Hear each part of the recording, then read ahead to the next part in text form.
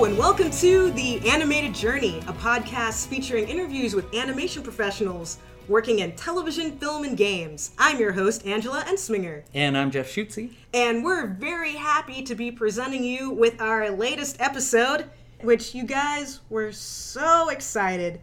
We have part 2 of our convention roundtable. This is the nitty-gritty of exhibiting, do's and don'ts, talking with fans, customers, students, professionals, having fun, and staying healthy, supplies.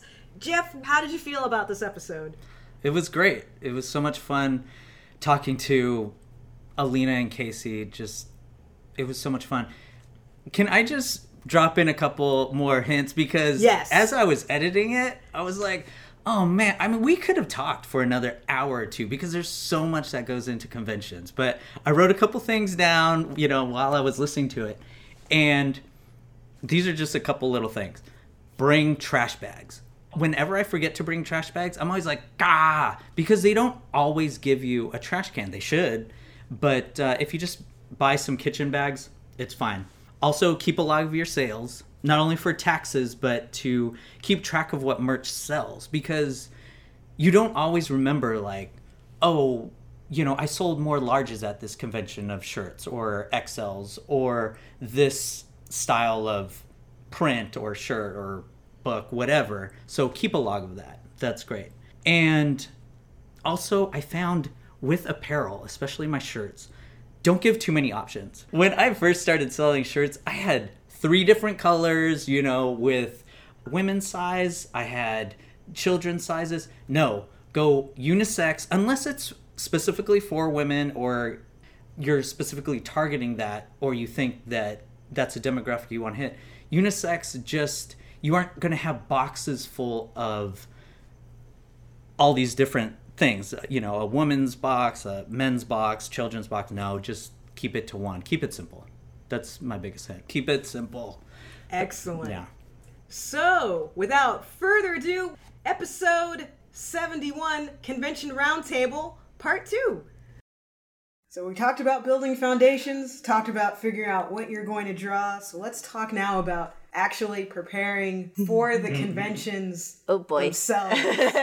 So, now that y'all are all veterans of conventions, how do you prepare now versus how you prepared back then when you first started? Well, I feel like it's actually gotten a lot easier because since I'm doing conventions regularly, I now have a backstock of merchandise. Mm-hmm. So I have, boxes of books. I have prints, extra prints that didn't sell at the last thing. I'll sell at the next one. So when I started, it was a lot more helter-skelter because I had to make everything from the ground up and also at the same time research packaging, research how to get it there, figure it out. So I guess my regular routine now is sign up for convention way in advance. I actually like to sign up at the previous year's convention and pay for it ahead of time if I can, just so I don't have to think about it. So when I finished WonderCon, I paid immediately for my next table right out of the cash box. Mm-hmm. Done. And sometimes that's cheaper too. They'll give you a discount. They'll give you a discount. Mm-hmm. There's no reason not to unless you don't want to do it next year. And then about maybe 6 months out, if I'm being a good girl and paying attention, I'll start thinking up what I might want to paint for this new convention. If I want to do a new line, a new series. Sometimes I'll even think about it at the beginning of the year, like at New Year's, look at all my conventions and everything I want to do. I very rarely actually achieve all of it, but I'm like, I want to do this for that and this for that. And usually I have to pare it back. And then about 2 months out, I need to start really thinking, if it's a big convention, I need to start thinking about travel plans, because you don't want to wait till the month before to get your plane tickets if you have to get plane tickets. It get expensive too. And then the month before, that's when I start really getting serious about making sure my merch is in stock. And I have a very simple checklist system where I just write down everything I want to take and how many of each thing I want. And then I make that many boxes. So if I'm like, I want 5 of each of these mermaids that I did, and there are 6 of them, I'll write down all 6. I'll put 5 boxes next to each. Then I'll go through my print bin and count how many I have, or lay them on the floor, and I'll check that many. And then I just sit up at night printing as many more as it takes to get that extra till it's done. And you have to remember to order like your sleeves and backing boards in advance, or else you get caught paying lots of shipping. Yeah. Mm-hmm. And also, I've found that sometimes my ink runs out and it's not easy to find replacements occasionally. Yes. Oh, yeah. I've done so many frantic drives to Fry's. So buy extra ink. Don't skimp on ink. That's the one thing you don't want to be caught without, ink and paper. And I order my supplies oftentimes off of Amazon, but sometimes off of eBay, just because my ink has become hard to find because my printer is a little older, but it's still going strong. So I want to keep using it. Yeah, for sure. And then I always pack my car the day before. I never ever pack the morning of when I'm supposed to leave. No. The only thing you should be doing on the day you go is wake up, shower, and go. Exactly. Everything else, including food, snacks, whatever, should be packed ahead of time. Yeah. You should have your 1s and 5s in your cash box. I sometimes forget that to go get the money. And then I have gone to Target before and be like, can I have $40 back in 1s and 5s, please? Every place else is closed and I didn't go to the bank because banks have short hours and I forgot. Yeah, true. That's kind of how I plan. That's good advice. I mean, planning in advance is such good advice because, being artists, sometimes I know a lot of artists, including myself, we like to be in the moment and gotta go with it. And if you aren't planning months in advance, you're either going to be paying a lot more because you're paying, just like you said, you have to pay those rush fees or or the hotel's booked up, but you've got scalpers who will sell you. Or you're going to be up till 5 a.m. or all night making that last I've print. done that. I've done all of that. Oh, yeah. I was silk screening shirts, breathing these fumes and all this stuff in my parents' garage at 7 a.m. the day of the... Or all night button making. Yes, Or I'll do it in the hotel room. It'll be fine. Don't do that. Yeah. Checklists are very important, like you said, because you will always forget something if you don't have that checklist. Because you weren't thinking on a micro level sometimes. Your brain was not meant to hold all that stuff. Right. It's a lot of stuff you have to think about. You gotta write it down. Clips, tape, or if you want to make an Excel spreadsheet, then you're better than I am. I just have I do Apple it by Notes hand or whatever. Well, I'll print it out and then manually check them off. So that's good. One of the things I was told early on that's invaluable is buy a tablecloth. That's something I often forgot about. in the early days. Because you not only need one for your table, because you want it to look different from everyone else's table. If they even have paper. Sometimes they don't provide a tablecloth, and I forgot to remember that. So it's I need a sheet. Yeah. And you need a tablecloth or a sheet to put over your merch at night. Yeah. Because otherwise, you don't want to have to take everything off your table. Right. You can just put a sheet over it. Yes. And then put business cards or whatever on that sheet. A lightweight sheet, because I have definitely crunched my signs and knocked things over by having a sheet that was too heavy. like a curtain cloth that's damaged. I usually just use a cheap, lightweight bed sheet. I use a flatbed sheet from Target that's on my color scheme that goes to my table. Really well. Those are great. And what has saved my feet, besides wearing tennis shoes or nice walking shoes, or with something with cushion and a heel or whatever, and not hard soles or flat soles, is get a kitchen mat. Yeah. Not only for yourself, but and for also your for your booth helper. mate. Yes, because that will save your shins and your feet. Yeah, so standing much. on hard cement all day will wreck your body. Yes. So definitely I bring a memory foam bath mat. I have two That's a good that I idea. take out of my I need to bathroom start when it's doing time. that. Yes, it makes a huge difference. And as far as footwear, I like to wear flexible ballet flats with a cushioned insert. So for you ladies out there, if you want to look cute, still wear flats. I don't care. Don't wear heels. Not even kitten heels. No heels. Yeah, it would be so painful. And then another thing is buy one of those retractable banners or ones you can set up easily and that fold down or roll up. It's so great because... I've been doing hanging banners for so long. hanging banners is good too. I have a hanging banner just so that it's not a curtain in the back, just a plain curtain in the back. Yeah, I like to have a hanging banner to set the stage. I think of it almost like a diorama or a theater setup where you have a backdrop and you've got, And people can see it from far away too. Yes. So the hanging banner is great. And then the ones that set up on the floor with just a little tripod or whatever. Those are great too because it just looks professional. You can put what you are, artist, webcomic, artist, storyboard, whatever, and people know exactly what you're doing. I found a banner printing company that is the best that I've found, so I just want to share it because I'm just oh my god, where have you been all my life? They have kind of a weird name. It's called E-Signs, which is not only really dated, but not exactly what they do. I'm you should call it the Banner Baron because they have a little banner baron. Oh, that's cute. But it's E-Signs, SIGNS. I can't spell. And they actually make banners. I guess maybe they started making signs, or they still make signs, but I buy banners from them. They are cheap, affordable, and their turnaround time is really fast. Oh, good. That's the big thing. Yeah. So I got myself a pole pocket banner, and I just, hang it straight down. The other thing I wanted to add about banners is it's often the first impression that an art director or any person will see when they see your booth. So make sure it's branded with your name at the top, and make sure it's exemplary of your work, that it's your best work. Right. And I would advise you not to put fan art on your banner. Yes. If I see fan art on a banner, it doesn't matter how good it is, I will not take that person seriously. No. So Yes. I just feel like I need to see an example of your design. Unless you skill. work on the show. Yeah, no, that's different. Yeah. But if it's just like, I like this, so I put this on there and it's really pretty, even if it's really pretty, it immediately screams, I am not confident in my design abilities and I don't have my own ideas, which really may not be true. You might just have liked that piece. But put something that's very you on there, that's original and also very easy to read from a distance. Yes. And make sure that your banner art is mostly focused at the top, because I have had banners before where the main focal point will be halfway down or even further down in the banner. And once you put the table and the merch in front of that, it's pointless. Oh, yeah. It's like, oh, right, you can't see it because I covered it up. That was like one of my early mistakes. Oh, yeah, yeah. You can also do that kind of banner thing with if you get a tablecloth printed or a banner printed that you can put on your table, so it hangs I want to get down, one of those. and then you have your logo on or there. Yeah, that's branding. cute. Yeah, I usually put my prints, I'll magnet them to the overhang of the tablecloth or whatever. But I've seen people who just print a banner and have a bunch of their art already printed, so it saves you so much time. People aren't knocking the art off. Yeah. I prefer to have something very simple for the table cover, because people will be in front of your table. Yes. So if you have your portfolio printed on there, not only does it sometimes look cluttered or busy, I would prefer like a simple image or just your logo and your key colors. I feel like it helps to have a color scheme that people recognize and associate with you, even if it changes from time to time, because I have this my name's Casey Robbins, so I went with like a robin's egg blue accented with a robin red vest red to help people remember me. Mostly I have a green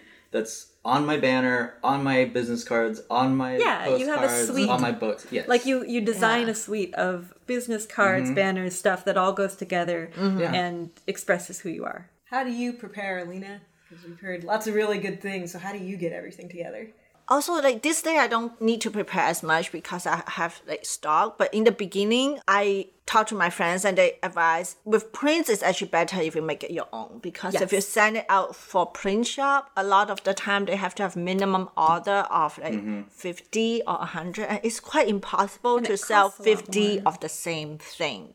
People like variety. So I would advise in a good printer, which a good printer this day, it can be a few $100s. You can get a pretty decent printer, get some nice inkjet paper or even artist inkjet paper, and you can make really high quality I like prints. Epson for the printer. That's what I use. I use Epson Photoset Stylus, the R series. Yeah, so I use Epson, and I use also Epson paper, and then I would go to Clear Bag, get all the bag and the backing board. For bags and backing boards. Exactly, yeah. So I would highly recommend doing it your own, because like you can do any amount of variety. If you're not sure, I don't know how well this particular piece would sell, you can make a couples. So you can print, just 2 to 3 because I want to try it out. I'm not sure. And then certain one, this seems to be pretty popular. You can print more, so you are not restricted by print shop quantity.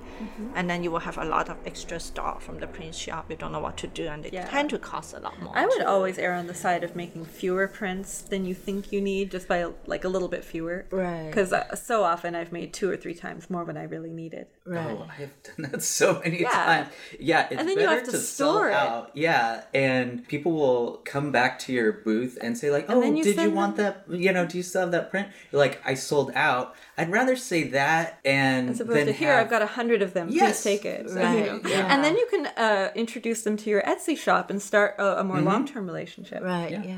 And it kind of promotes the idea that if you want something, you better buy it now. Don't wait till the end. I'm not going to have a 50% off the last day like they're No, hoping. don't do that. Get it now. Yeah. You know. And the other thing is that once you know you're into convention, I would collect coupon. Epson, like for example, I use Epson product, right? Epson ink and paper. So Epson from time to time they will have like 40% you off stock back to up. school. Then you stock up when there is On that ink coupon. I do the especially. same with art supply, any con supply, just art supply in general. It's like, you know, you need it and they're not going to expire. They're not food products. Yes. So get it. Although at cheap. ink can expire, so if you're buying it off of eBay, make sure you know the expiration date. I usually get it from Epson, but Yeah, I wait I until usually get mine because through the you Epson know, seller, because but occasionally I've been desperate where like Yeah. they don't have it in stock. yeah, so I always a coupon is your friend. Yes. Because you need shopping so sales much as well. of those items and they do add up. So like 20% off to 40%, it make a huge difference. That would be like a few $100 of difference Yeah. sometimes. Also pay Yeah. attention to bulk discounts. Yes. Often companies like Clearbags will offer a price break if you buy 100 or 1,000. So look ahead to your whole year. And if you can plan your year in advance, if it makes sense for you and you have the storage space and the funds to do it, you can often save money by buying in bulk. You know, I wouldn't,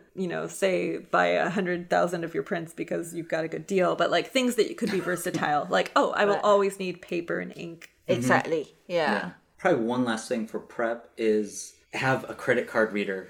I use Yes. Oh, Square. yes. I And know some test people it. use Test PayPal. it before. Log in the night before because Yes. I have done where I always do a $1 I bring the sale the night Square before. reader and then I've forgotten the password or I'm trying to run a sale. Oh, and I'm like, yes. I did That not is a log into horrible this feeling. for the past 3 months. It's Right. requiring the password. Yeah. And I can't remember it. I'm sending the reset my password. Takes like a few God. minutes. It's horrible. So Yeah. get a card reader anyway because over half my sales now are credit so card. much more Yeah, credit people card don't than use in cash cash. as I don't much use cash as much they used to anymore. either. Yeah, And so get that credit card reader and do all the login. And also That's charger. right. I happen to sit next to people. They have a cup of charger, and they loan me the charger to charge.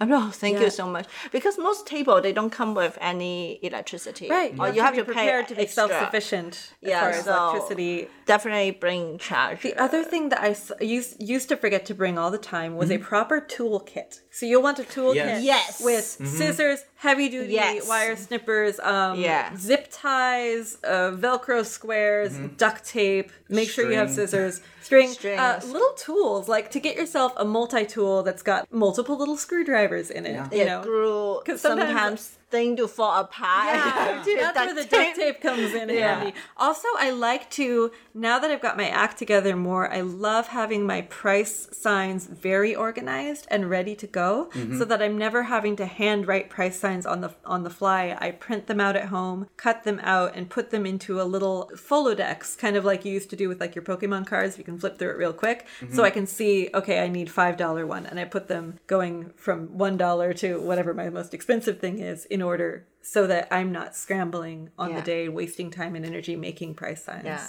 I know there's two schools of thoughts on it. I tend to like price tags. I always put price tags on all my merchandise because a lot of congoers, especially Comic-Cons and Geeky Cons, Art Cons, they are very introverted people and they don't like to ask like, oh, how much is this or whatever. They just kind of want to go. Or and they you don't might wanna- be embarrassed if it's outside of their price range and then they've asked Absolutely. you and then they have to like, oh, never Sorry, mind. yeah. You know. But I know some of the other people I've talked to at cons, they don't put price tags because they want to engage. They think people will come up and ask you, and that's a way of breaking that wall. What do you guys think? I like price tag. I do too. Because sometimes It's also straightforward. when you have a few talking to a couple of people, it's unfair for people Yeah. who they just want to look at stuff, they like something, they want to buy, or whether they want to buy or not, they want to decide whether they want to buy it. They don't have to wait until you finish one conversation with one person just to figure out how much something costs. And I would much rather talk with someone about the art or a shirt they're wearing or something that's fun outside of, I would rather open up conversations with, oh, hey, so Yeah. you got a print from so-and-so. I love them. Yeah. How's the con been for you so far? Yeah. Have you done any Yeah. panels today? Like there are so many better ways to engage people in conversation Absolutely. than having them wonder what your stuff costs and wonder if they're going to be embarrassed if they can't afford it, you know? Yeah. And I've seen so many times where someone will be across the aisle looking at my stuff and I could see they're looking at the prices, looking at the merchandise, all that stuff. And they'll just come say, this is what I want. hand me the $20 or the credit card, some and people then leave. don't want to talk. They don't want to talk. And some people, when they're browsing my table, early on I was very chatty, and so I'd try to engage them, and they would just leave because I had made them uncomfortable because they didn't want to talk. They wanted to look, and they wanted to be quiet. I guess it's the same mentality as when we go shopping ourselves in the store. We don't always want to engage with the shopkeeper. Yeah, sometimes we just feel like, this shop looks like something I'm interested to get something. And you just want to take your times and look. And if you see something you're interested, you have question, you ask the person. You don't always want to hey, so what do you think? What do you think? What do you think? So you get annoyed that you try to go shopping. So you feel like someone shadowing you. It's like, are you judging me if I don't buy this or I pick the wrong item? You got to keep in mind, too, that they may have never seen any of your art before. So they're taking in a lot of visual information. And if you're also overwhelming them with too much talk, they might just get overwhelmed and leave. Yeah. So it's unanimous. Put price tags on your merchandise. And I would say price tags, but make them nice and subtle and pretty to go with the rest of your aesthetic. Yeah, don't just put make them a courtesy sticker. Yeah, but not don't get those neon ones. For yard sales. You know, have some respect for your brand. Or the one with the gun. Grocery store. Right. Yeah. Make big ones so people can see. I would them consider from them far a away. part of your design suite when you're thinking of your whole setup. So mine pull colors from my banner. Yeah. All right, so booth etiquette. Most of the time, it's been a great experience at cons. 90%, 95% of the people next to me have been cool. But every so often, you'll get someone who does not understand booth etiquette, where they're putting merch on your side of the table, or I've had people leave trash on my table from next door. I've never had that. Oh my god! Awful. Yeah, someone they had their coffee drink on the border between us, and then it spilled into my. Oh no! But do I not hope they do helped that. you clean it up. No, they did not. Wow, that's rude. Oh no! Also, if you're a popular guest and you have a line, make sure you maintain that line because when I did, you don't want to be blocking anyone else's stuff because everyone's paid to be there. You have to give them their fair chance to be seen. I had Elvira next to me at one gosh. point. Oh, wow. And at first I was like, cool, Elvira, I love Elvira. And then you're like, I'm the guy They did who's... not maintain that line, and it went right in front of my booth. They did not put brakes in it or anything, so no one could get to my booth for the 2 hours she was there. No. Then for 3 hours it was fine. She came back for another couple hours of signings, and I would just lose money. I could And not if that do happens, Yeah. say something politely, talk to the other booth and say, hey, the line is blocking my table. Could you please reroute it to over there or somewhere else because it's blocking? Just say it just like that. You know, you don't have to be like, oh, thanks for blocking my table. Like that won't get you to anything. No. But if you politely express that something is hurting your business, they are usually going to help you out. Yeah, and I've done that before, and it's totally worked. But the Elvira one specifically, I asked them. They said there's nothing they could do about it. Yeah. And then I asked the usually not convention true. to do something about it. They gave me a con shirt and said, "This will make you look official. Have your booth buddy maintain the line." I was Wow, like, that's first of all, I shady. don't have a booth buddy right now. Second of all, when I called someone to come over. They are not going to wear a con shirt and maintain the line for me. They need to be helping me with the... Yeah. It was horrible. That sounds I'm not to even me going like to name the name of the BS con. solution that they pulled out of their butts. I don't think that's not how it should be handled. Right. Right. Oh, and don't put big banners that span so high or so far over that your neighbor's banner is obscured. Oh yeah, stick to your area in the pipe and drape. You can do everything you need to within that area. You don't need to go way above, and you certainly shouldn't go beyond the boundaries on the side. Yeah. Oh, and if ever occasionally I'll have little add-on pieces that can go in, bare spaces. And if ever I feel like that might be encroaching on my neighbor's space, like if there's a spinner that has kind of a broad reach, I always ask them. And usually they're like, oh, sure, it's fine. And if I sense that they're not comfortable with it, I don't put it there. No. Just treat everyone as your neighbor. Do a Mr. Rogers approach to conventioning, For sure. And then that also leads into networking. Now, Casey, and actually, Alina, you too. Y'all have talked about art directors. Y'all talked about talking to professionals, talking to fans. So for people that are going to conventions, they're going to exhibit. How do you guys talk to people? How do you have it so that your booths are welcoming places, or how do you just leave people alone so they can just shop? I would say common sense. Yeah. Yeah, Just I would like say any common social sense. encounter. And it's like even like convention, everyone has fun and there was some interesting personality. But as an artist with your table, you have to be in your work mode. You can't be in a party mode and you shouldn't be yakking with your friends and ignoring people and at definitely the table. language is that you should treat that as a work environment, because the attendee, they can have fun, they can be in party mode, but the attendee, they go there have fun for entertainment, but you at your table, you are in the work mode. So don't do anything you wouldn't do in any office space. So you are friendly, courteous, you can be cheerful, have laughing, good joke, but definitely everything has to be appropriate. Just common sense.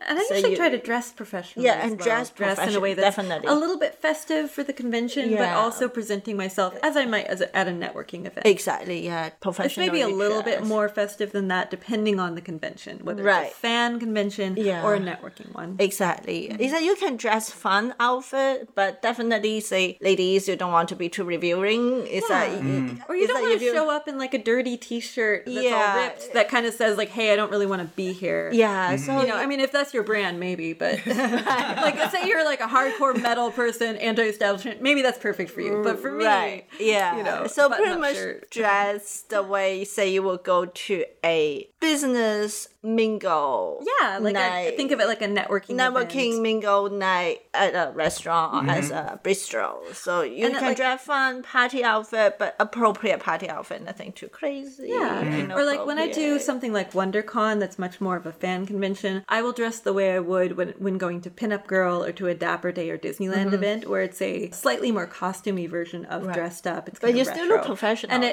but it always looks very pulled together. And I usually dress in colors that complement my backdrop. Right. Which maybe that's going too far. I don't know. And I go for comfort a lot too. Yeah. Because you're gonna be I once standing or sitting in that. I once wore a corset for it was like a slimmer, and I thought, oh, this will make me look slim and attractive, and it was the worst idea ever. You know, be comfortable in whatever you wear. Make sure you don't have to wear extreme support garments so that you're not cinched, that you can move your arms up and down too, because sometimes you'll wear something, this is more for ladies, if you wear something with a cap sleeve that doesn't have a lot of give and you go to put your banner up, you're like, oh, I can't lift my arms. Yeah. Oops. You know? Yeah. Oh, that skirt length. I remember one of my beginning, the first time I do a convention, I not wear normal clothes, but the dress normally is like the one I'm wearing, that's knee length. Yeah.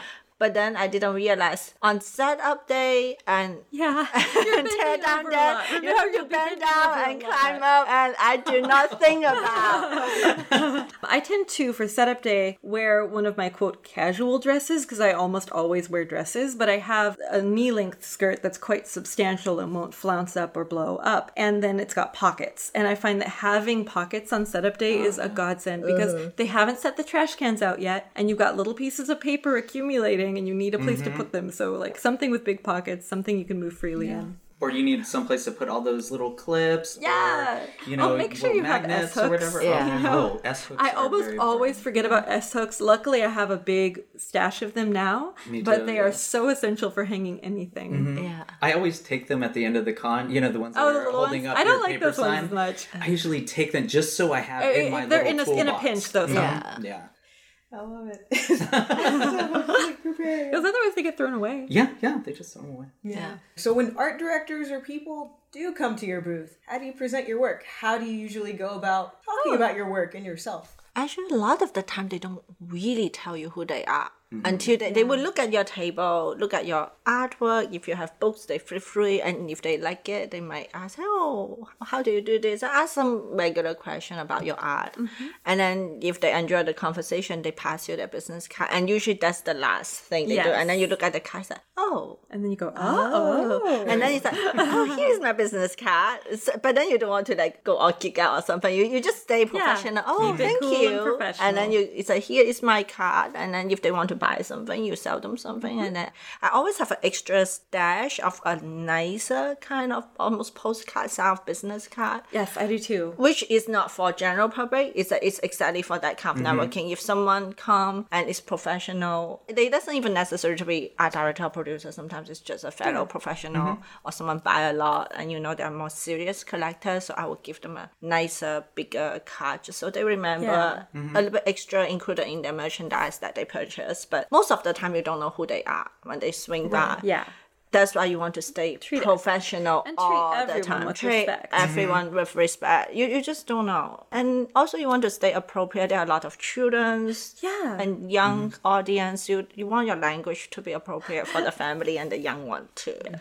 I was at a brony convention with my mom, which we mostly did kind of for fun. And the director of the show was there. And she, as Granny Smith, corrected his language because he used the F word. And she's like, now, I know you know there's a lot of little foals and fillies running around this, and I know you wouldn't want to speak that way in front of them. And he's like, oh, yes, Granny Smith. I'm sorry, Granny Smith. I won't do that again. And I'm like, Mom, did you know that was like the director? She's like, yeah, I know.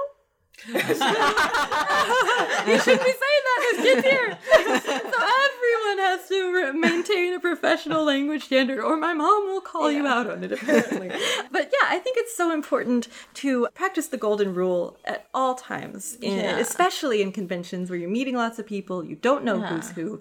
Treat everyone as you would want to be treated, which means to me, make eye contact, smile, say hello, ask them how the convention's going for them. And I often, if I don't know who someone is, I'll often extend them my hand and invitation, like, oh, hi, I'm Casey, which then invites them to introduce themselves to me. And for people who are fans, that's really special. And it kind of just opens up that conversation. If I know someone's an art director, usually they don't volunteer that. Usually it is like at the end, or sometimes they'll just take your card and go, and then you find out later, through the grapevine. But if I know that they're a professional, I'll tend to be like, oh, what are you working on? You got anything interesting? I would speak to them the same way I would to someone at a networking convention, because that's what it is at a certain point, business event. Yeah. And sometimes I will give, like, when people come up and they seem interested, but it seems like they don't know my work yet, I'll give them the very briefest of introductions, like, oh, I'm Casey Robin, I do this and this, and if you have any questions, feel free to ask, just like one sentence explanation of what you do, because they've been seeing so many people every day, they don't know, and you don't have to rattle off a list of things, just like, oh, I do illustrations for this and that and the other, please let me know if you need anything. That's a good tip for people with webcomics or comics too. Yeah, like I make webcomics. Yeah, and here's the basic 20-second pitch on my comic. Yeah, I wouldn't even say 20 seconds. Yeah, that might be long. Tops. Because they are also exhausted. They've been bombarded with things all day. And you want to give just the briefest bit. And then if they want to know more, they'll ask you questions. And then you can start up a good conversation. Yeah. Well, even to people who aren't in the business, or even just fans, or just people, attendees, you just want to give that briefest description just so they know who you are, what you do. Very brief. Shorter than an elevator pitch.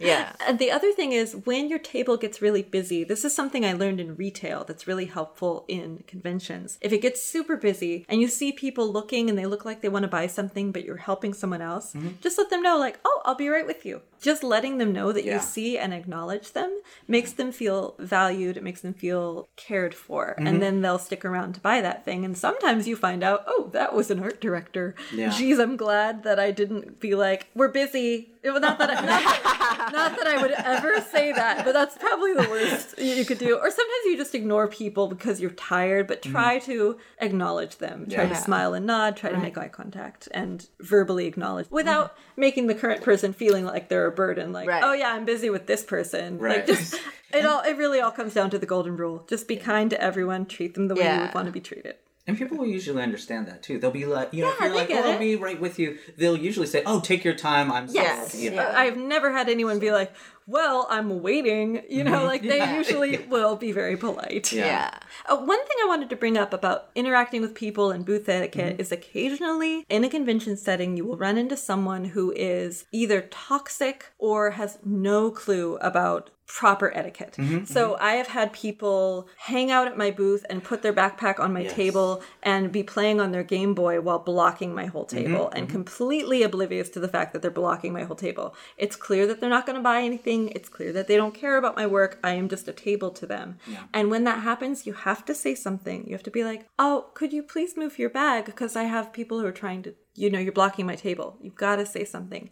And then occasionally you'll get someone who is emotionally unstable and wants to talk at you and doesn't want to buy anything. They're not there for you. They are there for themselves. I had a man make a marriage proposal to me and then tell me some conspiracy theories. And that was completely inappropriate. And I was very uncomfortable. And at that point I was like, I've got to get back to my work here, but I hope your day goes really well. Thank you. You know, you gotta, and if they then don't get it, you'd be like, look, I need you to go. Please leave. Sometimes you have to be that straightforward because occasionally there are people who just will cross those personal boundaries and you have to stand up for yourself politely.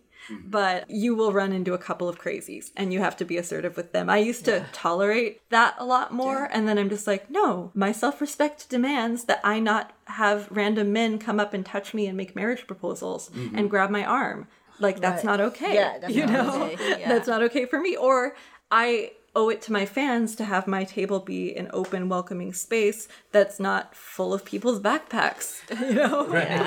So... it's okay to have your boundaries. Yeah, boundaries are very good. We have some people call them booth barnacles. You know, the people that stick around your booth. And my friends and I have a whole system for it. If we're right next to each other or near each other, we'll do the, little, sign language, like, can you help me out? Or, you can go to your booth neighbor and say, hey, can you help me with this? And we have a whole system where they'll come over and pretend just to be a consumer or whatever. And they'll be like, excuse me, can you move because I want to see this shirt or this print. And sometimes people just genuinely aren't aware. Right, they aren't aware. And if someone just says, oh, excuse me, they'll move. Then it calls them back to their senses. Usually most of the time that those type. They're usually tired. Right. Occasionally you do have some unpleasant personality. Yeah, and that's when you just have to kind of, as you would shut down any unpleasant conversation, just be like, thank you, I've got to get back to this now. Right. I have a question too, because I heard this a lot at previous conventions, and I want to know the best way that y'all would handle this. So, especially with more of the networking and animation conventions, you have a lot of students, which is great. Yeah. And they want people to look at their work, which is great. Yeah. How do y'all handle it when people come and ask you guys for like portfolio reviews or career advice? What do you recommend people do who are exhibiting and also for attendees? It depends how busy the booth is at that time.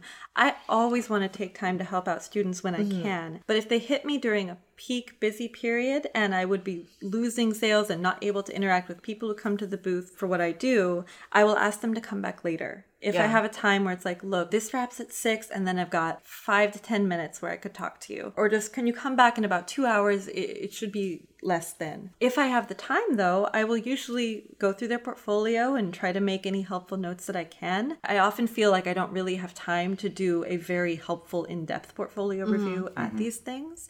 But I think it's okay to ask. I would never be offended if anyone asked. Now, it's different if you were to insist when someone said, I'm sorry, I can't do that right now. Like, well, why not? It's like, don't do that. Just if you ask like, hey, would you mind giving me some? And also tell them what you want to do. Like, hey, I'm looking to be a character designer. Would you mind giving me some feedback on my work?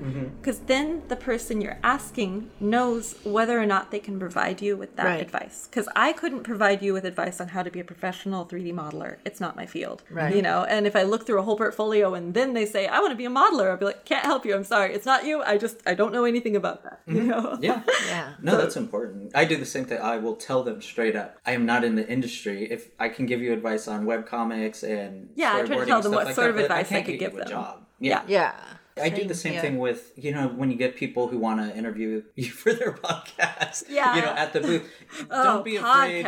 They always come right in the middle of a transaction, usually. That's when I say, email me, because I can't remember to email them. And if they give me their card, it might fall under my radar. But if they email me, then I have a chance in my own time to respond. Yeah, and don't be afraid to say, I will text you when I'm available or whatever. Don't just go on. Wait, are they wanting to interview you for the podcast live right there? Oh, that's come different. With a camera and a microphone, and it's like I usually need them to book it in advance because I gotta be ready for that. Oh yeah, me too. Because you have to kind of get in the headspace compose for it myself. Too. I get shy. Yeah, and you can't just leave your booth. No. You're like, oh, we'll come back. No, that's the kind of thing where if they're legit, they will schedule it in advance. Yeah, and if it's a spontaneous fun thing and they just want you to wave at the camera, sure. Yeah, but if they want to do a 20-minute interview without telling you in advance, then they're not being professional. Yeah. That is very true. Don't do that. Often if you just email someone, or even like, I would say email's the best way. Just be like, hey, I'm going to be at this convention. Email is always good. Would you mind doing a thing? And give them an approximate time. Right. Because I find when I'm at a convention, my schedule is often dictated for me. I'm like, I have a panel at this point. I have to do a demo at this point, and I can't just be as spontaneous as I might want to be. Right. But if you schedule it in advance, I'm always happy to do that kind of thing. I love doing those. And I can speak from personal experience with this because I have never done that to people. Thank you. Where you're jumping on people like, hey there, like don't. I'm not People saying don't you like can't. to be surprised like that. I'm not saying you can't. It's just I can speak from my own personal experience where I've met people at conventions. It's always been a thing of, hello, it's lovely to meet you. I love your work. We have this show. Yes. Would you like to one day be on the show at a later date? Here's our card. That is a good way to do it. Yeah, no, the way you did it with me was so well structured. It was like, hi, here's what we do. Would you be interested? We're booking for this point of time. And it was just like, it allowed me to compose myself and schedule myself. Which is so important. And it's worked with every guest we've had that I've met at cons. It's like, friendly. For sure, Don't surprise. No. Don't surprise the. Well, also at convention, most people working at convention, they're already stressed. And not just for the day, they're stressed for a while. They're tired. You have been stressed, and you're on tight schedule. There's a lot of stuff to cover, so people just don't have the mental space. And if there's something extra surprise, so and if you wanted to say you wanted to talk with someone about something more delicate or more in depth, a convention would not be the place to do it. Instead, you should say, hey, I wanted to ask you about these things. Could we get coffee sometime? And then follow up with an email and do it properly that way, you know, because they may not have the brain space to go into heavy stuff with you, you know, at a convention. This final thing, y'all have given expert advice. Very much appreciate it. I know that all the listeners will love it very much. So just final question. Any other last minute do's or don'ts that y'all recommend, or any other brands of products or whatnot that y'all use that you love? I think we forgot about. Well, for me, for some reason, I always have unexpected accident at conventions. Something always goes wrong. Yeah. Big or small. Like this past WonderCon, the scissor broke. It's like when I tried to cut off the zip tie. It's like, how is it possible? Scissor. I always bring 2 pairs because it's me and my booth mate. We usually need one. I have the hand card broke on me at 2 different cons. The first time is at San Diego when I'm loading. One of the wheel break. And all my merch spilled on the street. Oh my gosh. So that sounds awful. And then the last time is last year at DesignCon, but that's on the way back. The last round of loading back stuff in the car, the hand cart kind of just give out. So lesson learned, always double check your gear before con, because sometimes for me at home, I will have different pair of scissors. Like, I always have my little stash of con too. Sometimes they sit in the garage for a while. They do get a little bit rusty. You just haven't used it for a while and forgot what's their condition. And then when you start using it, it's like, oh snap. I like to unpack and repack my entire setup for each convention, because sometimes you will be so sure that you put your toolbox in there and you forgot, oh right, I put it this other place because of some circumstance I forgot about.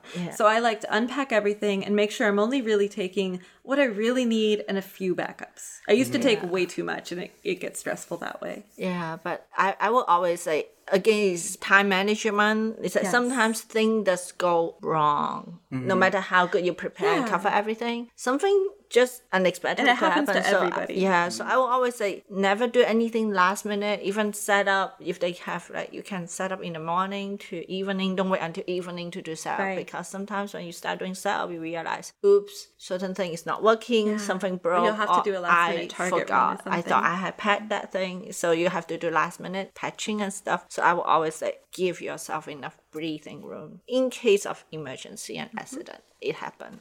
That's really important. Yeah. As far as my advice, I would say keep in mind when you're at a convention that it's a rare opportunity, that you'll have lots and lots of time to chat with friends you already know and eat and go around and look at things. But what you won't have a lot of time to do is to talk with these people who are here for this convention. So if you have a chance to go around and see other people's work and find out about artists you might not have known about and maybe talk to them and make a connection, that's so, so valuable. And I think the other thing with conventions is keep in mind that you will be in a strained or a delicate headspace. So you might be feeling extra emotional, or you might be feeling extra introverted or sensitive. And if you're not feeling well inside, it's okay to go and take a breather and get yourself some water and just remind yourself it's not as big a deal as it feels like. I feel like because you've worked so hard for so long, you might be extra stressed. You might be like, there's so much writing on this, and if anything goes wrong, I'm just gonna freak out, you know?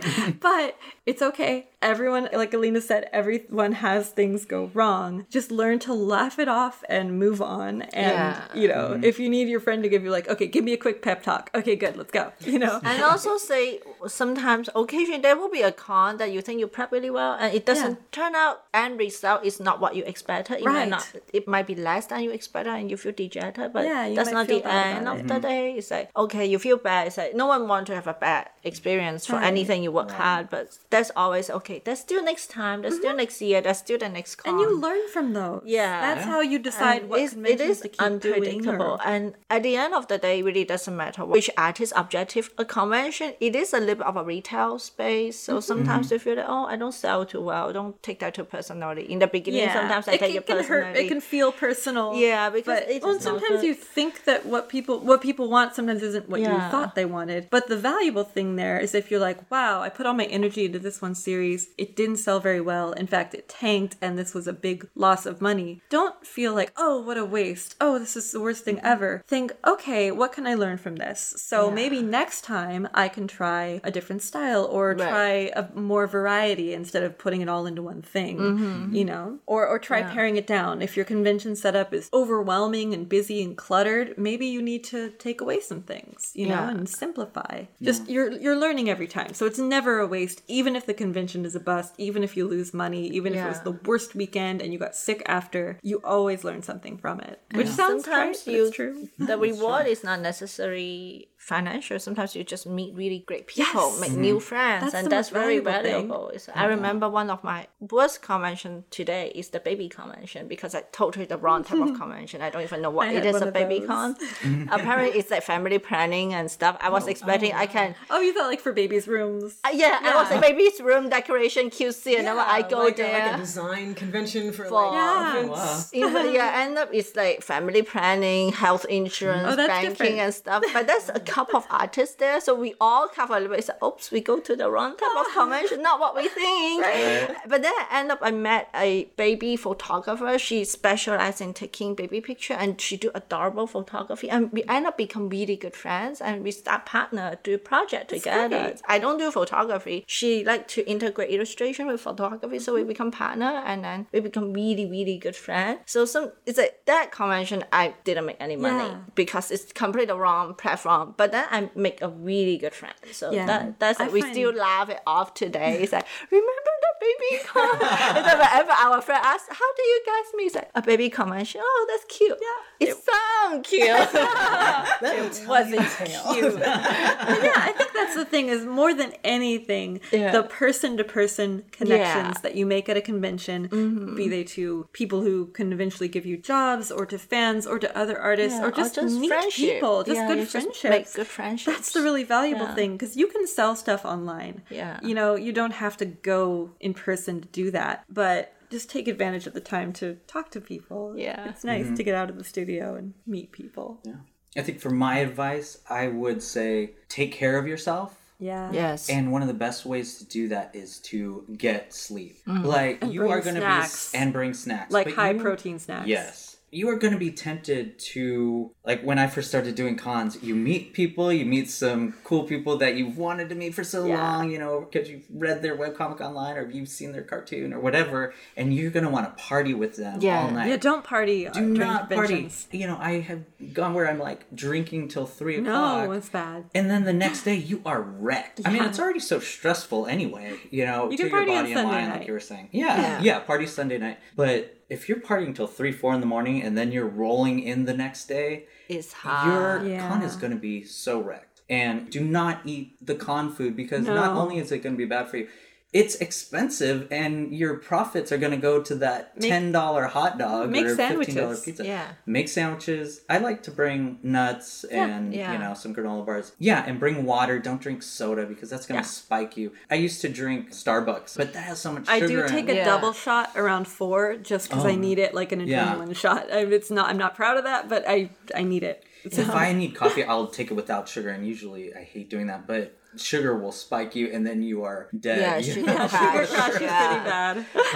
So just take care of yourself and don't fresh overdo fruit it. Too. Yeah, fresh fruit is great. Banana, apple, fresh fruit's great. Bananas, grapes, and apples are wonderful. Anything like fruit because they're healthy. They fill you up, but without crashing your system at the end. Oh, and also bring hand sanitizer because you're going to be shaking, or I try and do the fist bump for most of my, handshakes. I feel like fist bump is outside of my spectrum of what I do. Yeah, but when you shake someone's hand and you can just feel the sticky, I know.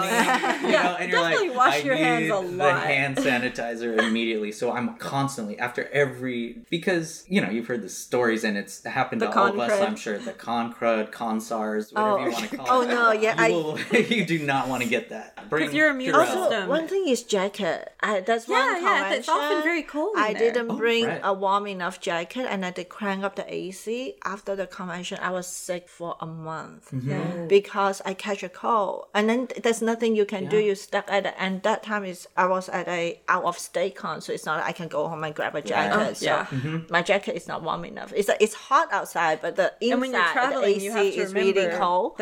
So definitely the appropriate clothing. Yes, I'm glad you brought that up because I've done that before where you think it's going to be warm and you forget that the place you're going to is not the same as California or the place you're from. Also, or they crank up the AC. A lot of the time AC is high and then you catch a cold and then after that you're already stressed at convention. You don't even though you don't party, you work so hard, you probably don't have the really good sleep for a few days. Your immune is already a little bit not the best. Right. And then if you catch a cold or something, your body just have no defense. Yeah, and the week before the convention, I like to go really hard with some immune boosting supplements. Yeah. So like vitamin C, I'll take like some emergency daily and just try and do everything you can to keep your immune system strong. Yeah, with me, I have special diets. So I would like do those high immune system boost diet just to be they're bland food, but I know it will keep my body strong through the before and after. Yeah. And if you can get help, do get help with your convention setup. Like if a family member is willing to help you set up, don't be too proud to accept that because once you get there, you would be so glad to have a helper. So if a friend is willing to help you, it makes a big difference to have help. So I have even started,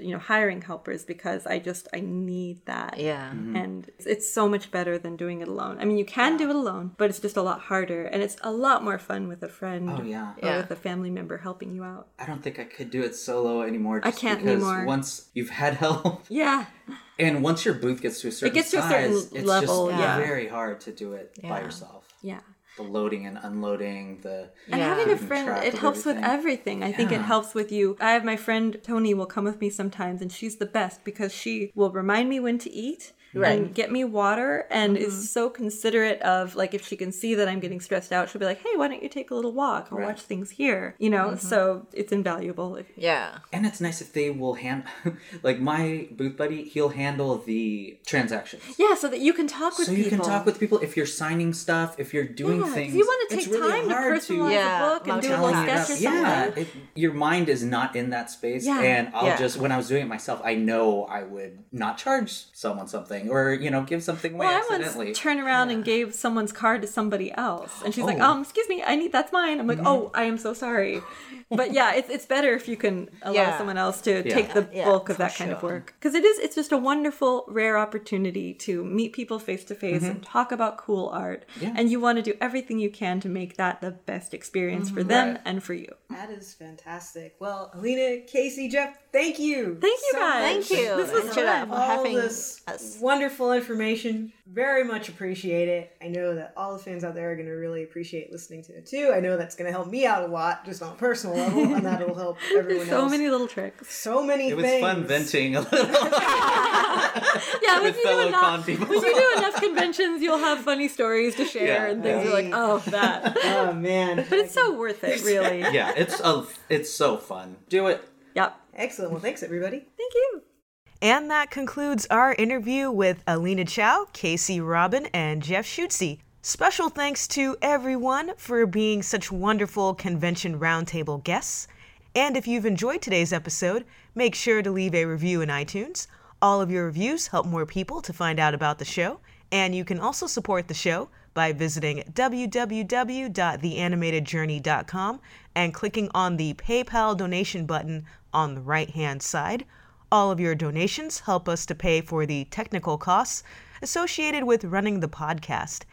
And make sure to check out everything that is going on in the world of animation by visiting our Facebook page at www.facebook.com/theanimatedjourney. On Tumblr, the site is theanimatedjourney.tumblr.com, and on Instagram and Twitter, the handle is @animjourney.